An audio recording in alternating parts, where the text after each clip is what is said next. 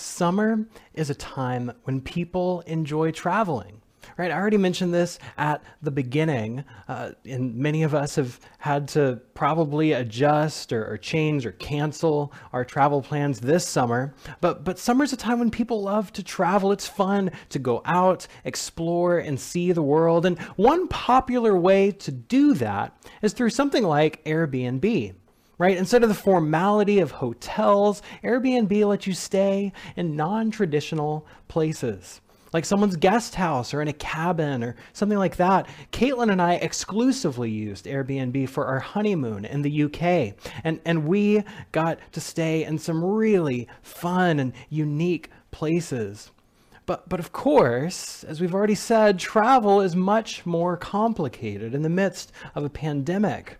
And things are shifting and changing. Airbnb, in fact, just about a month or so ago, recently noted that their bookings are increasingly being made last minute, and often by people who live nearby, right? So rather than grand vacations, it's more like an upgraded staycation that people are taking. And another trend that my dad told me about this past week is that one of the most popular searches on Airbnb is for cabins. So people are looking for rustic, reclusive getaways rather than cool urban experiences. And this makes total sense in the midst of a pandemic, right? But this popularity trend for cabins has actually been on the rise for the past few years. And I think this reveals something about a core human impulse. In times of trial and difficulty, our impulse is often to run for cover. Our impulse is to run for cover. Our impulse is self-preservation.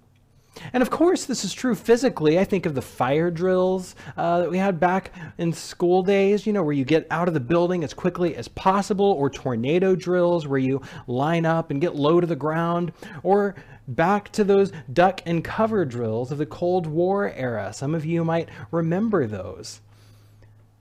But this can also be true in relationships. Think of responding to conflict with the silent treatment, right? To flee instead of engage. Or it can be true spiritually as well. Think of the term holy huddle. Have you ever heard that before? It describes churches going into this sort of self-preservation mode and blocking out the rest of the world. And so whether it's cabin getaways, duck and cover drills, or holy huddles, this is one way people often respond to challenging circumstances, to just flee and run away. And this is the kind of situation that our psalm today reflects on. So go ahead and open your Bible to Psalm 11. Psalm 11. This is where we are today as we continue our journey through the book of Psalms for the summer. And in Psalm 11, the psalmist is in the midst of a challenging circumstance, and a group of people is telling him to run for the hills, right? Get out of here.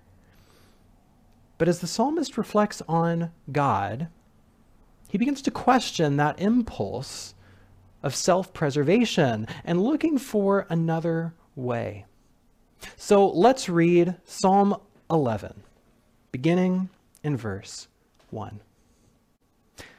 In the Lord, I take refuge. How can you say to me, flee like a bird to the mountains? For look, the wicked bend their bow. They've fitted their arrow to the string to shoot in the dark at the upright in heart. If the foundations are destroyed, what can the righteous do? The Lord is in his holy temple. The Lord's throne is in heaven. His eyes behold. His gaze examines humankind. The Lord tests the righteous and the wicked, and his soul hates the lover of violence. On the wicked he will rain coals of fire and sulfur. A scorching wind shall be the portion of their cup. For the Lord is righteous. He loves righteous deeds. The upright shall behold his face. This is the word of God for the people of God. Let's pray. Oh Lord, thank you for your word. Thank you for being our refuge in times of trouble. God, I pray that as we reflect on the words of the scripture, that you would sharpen our minds and soften our hearts, that we might know you and love you. We pray this in Jesus' name. Amen. Amen. In the Lord, I take refuge. These are the words that open this psalm. And that is what this psalm is all about. But what does that mean? What does it actually look like to take refuge in God? Well, that's what the rest of the psalm wrestles with. And we can really split it into two primary parts, right? In the first section, verses 1 through 3, the psalmist recounts some bad advice that he's been given. And then in the second section, verses 4 through 7, the psalmist responds to that bad advice by reflecting on a good God. So I want to look at each of these sections together and then reflect on what it means for us to take refuge in God. So let's start with the bad advice that we see in verses 1 through 3. In the first verse, the psalmist says, "How can you say to me, 'Flee like a bird to the mountains'?" So at the very start, the psalmist rejects this as bad advice. But why? I mean, surely fleeing isn't always bad, right? I mean, Joseph fled from Potiphar's wife when she tried to tempt him. David fled from Saul when he tried to kill him. And even Jesus several times slipped through the crowds when the time wasn't right. So fleeing in and of itself isn't bad, but the psalmist does reject this as bad advice, to flee like a bird to the mountains. And I think that is because this advice is given without any spiritual discernment, without any reference to God at all.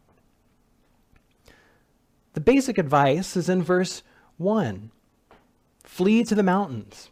But then verses 2 and 3 provide the reasoning behind it, all right, which can basically be summed up as fear and hopelessness.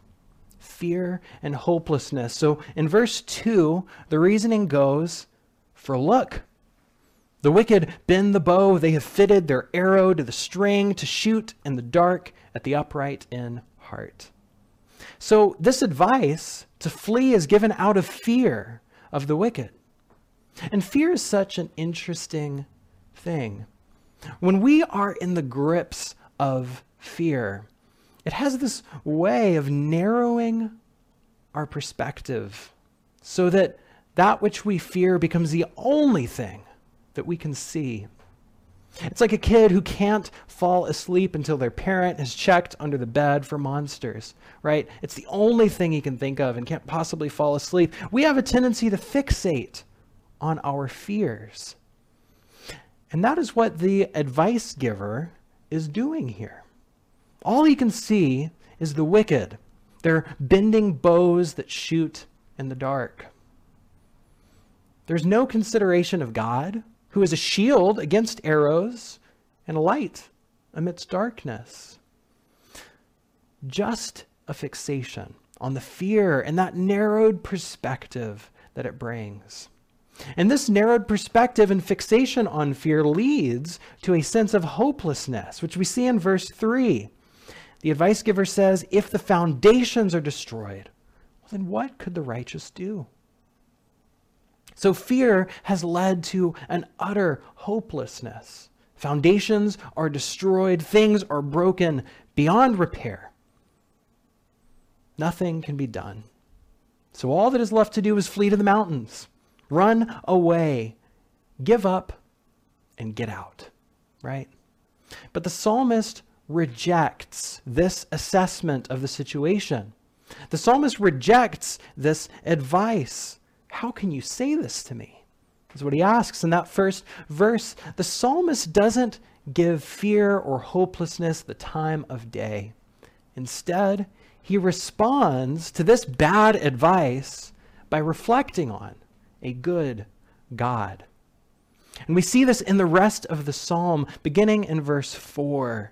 The Lord is in his holy temple. The Lord's throne is in heaven. The psalmist resists crippling fear of the wicked by remembering and focusing on the Lord. Instead of fixating on broken foundations, he sets his sights on God's heavenly throne, which is very much intact. And from here, he describes this good God who is on the throne. In the face of fear, the psalmist declares that God sees. And in the face of hopelessness, the psalmist proclaims that God saves. God sees and God saves.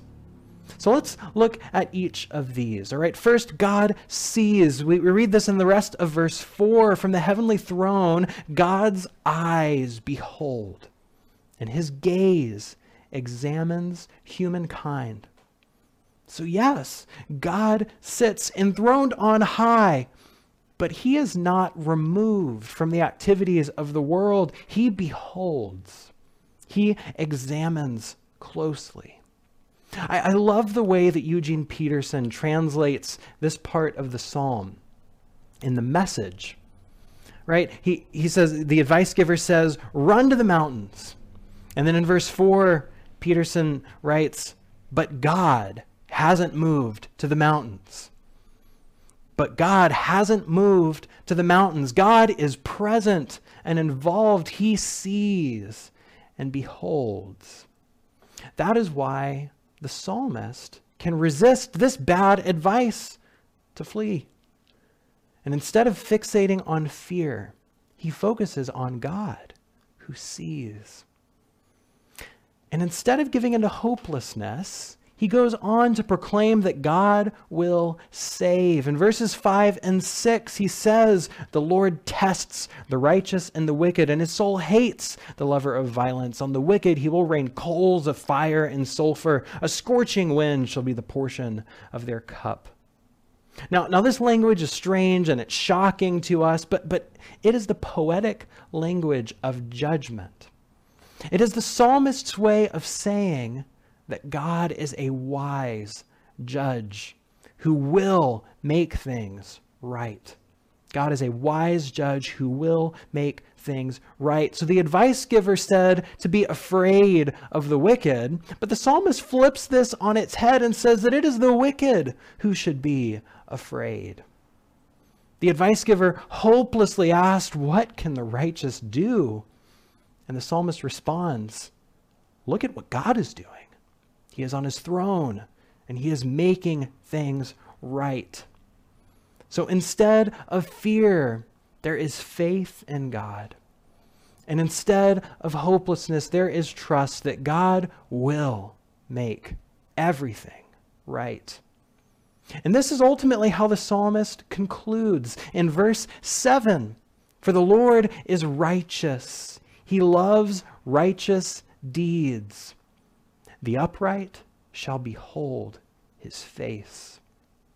So just as God is righteous, he loves making things right. He loves righteous deeds.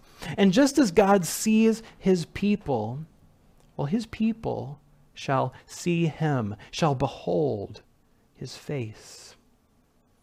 And this brings us back to where the psalm began, right? It brings us back to that image of taking refuge in the Lord. And I want to spend a little bit of time reflecting on this together, right? We've looked through the psalm, which recounts this bad advice based on fear and hopelessness, and then reflects on the good God who sees and saves. Now, what does it look like, with all of this in mind, to actually take refuge in God? How do we actually put this into practice and resist fleeing to the mountains? Well, I think that there are some clues for us about how we can live this out. In the final verse, in verse 7, the Lord is righteous. He loves righteous deeds. The upright shall behold his face. So taking refuge in God means beholding God's face. Taking refuge in God means beholding God's face. We saw earlier that the advice was bad because it didn't take God into account. Without God, the only thing that was left was fear and hopelessness. So I want to ask you, are there any fears that you are fixated on? Are there any anxieties that that consume your mind and your heart?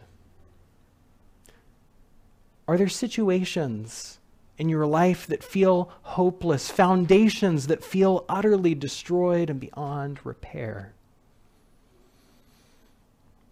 Are there circumstances that you tend to flee from? Circumstances that you just want to disengage from and not interact with at all, right? Just like the advice giver says in the psalm. Whatever these things are, fear, hopelessness, things to flee from, whatever they are, I want you to just take a moment to set these things before the Lord.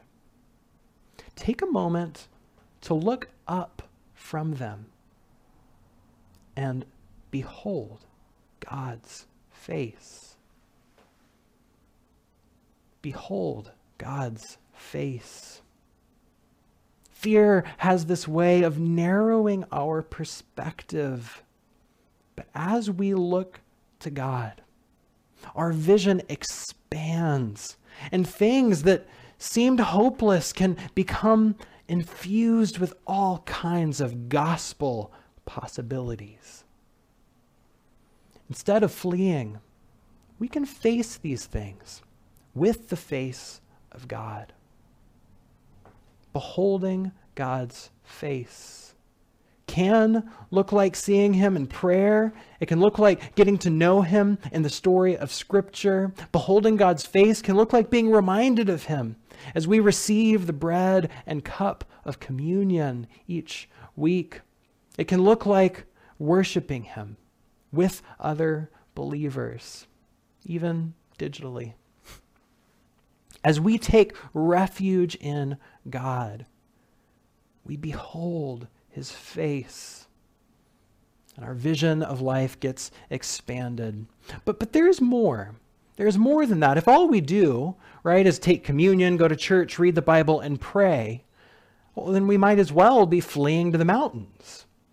And I'll be honest, this is exactly what our culture wants us to do with our faith. It wants us to believe that faith is a private and individual thing, that we can do all by ourselves on secluded mountaintops or in private Airbnb cabins. But the psalm does not only say that we shall behold God's face.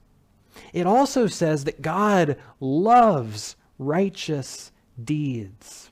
God loves righteous deeds. And this means that our faith is not merely private devotion, but also public action. Our faith is not merely private devotion, but also public action. Our faith is not something that we can do by ourselves. We must come into contact with others for our faith to become real. Just think of Jesus. He did fast in the wilderness for 40 days by himself, but that led him into the work of healing the sick, calling disciples and preaching to crowds. Our faith leads us to cross the street into community. It leads us to partner for peace together. Taking refuge in God looks less like building a fort and more like putting on armor. We're actually talking about the armor of God in our Zoom Sunday meetings, starting this week and for the next few weeks together. Taking refuge in God doesn't look as much like building a fort, but more like putting on armor. Less like retreating and fleeing to the hills, and more like suiting up, getting ready to get engaged. Taking refuge in God does not mean fleeing from the world. Far from it. It is because we take refuge in God that we are able to fully engage the world, free of fear and full of hope. Now, what do we do as we set out and engage the world? What do we do when we encounter the wicked people that the psalm talks about, the ones with bows that are bent and arrows ready to strike? Do we attack them? Do we pour burning coals on their heads like it says in verse 6? Well, yes. Actually, we do. But it doesn't look the way that you think it does. With a gospel-saturated imagination, this is what Paul writes in Romans 12, verse 20. He writes, "If your enemies are hungry, feed them. If they are thirsty, give them something to drink. For by doing this, you will heap burning coals on their heads." You see, the gospel transforms everything about the way that we engage with the world. The arrows that we shoot are righteous deeds, the righteous deeds that God loves. The coals that we heap are the burning fire of love. We need not fear our enemies or give up hope for them. We need only love them, and God will do the rest. Paul goes on to say in the very next verse, "Do not be overcome by evil, but overcome evil with good." And this is precisely the point that Psalm 11 is making. Do not flee to the mountains, but take refuge in God. Taking refuge in God is not fleeing to the mountains. Taking refuge in God enables us to act, enables us to love our neighbors and even love our enemies. And so this is my call to you as you head into this next week. Take refuge in God. Take refuge in God. Confront fear with the love of the resurrected Christ. Confront hopelessness with the truth that God sits on the throne. Confront wickedness and injustice with righteous deeds, empowered by the Holy Spirit. Do not flee to the mountains, but take refuge in God. Amen.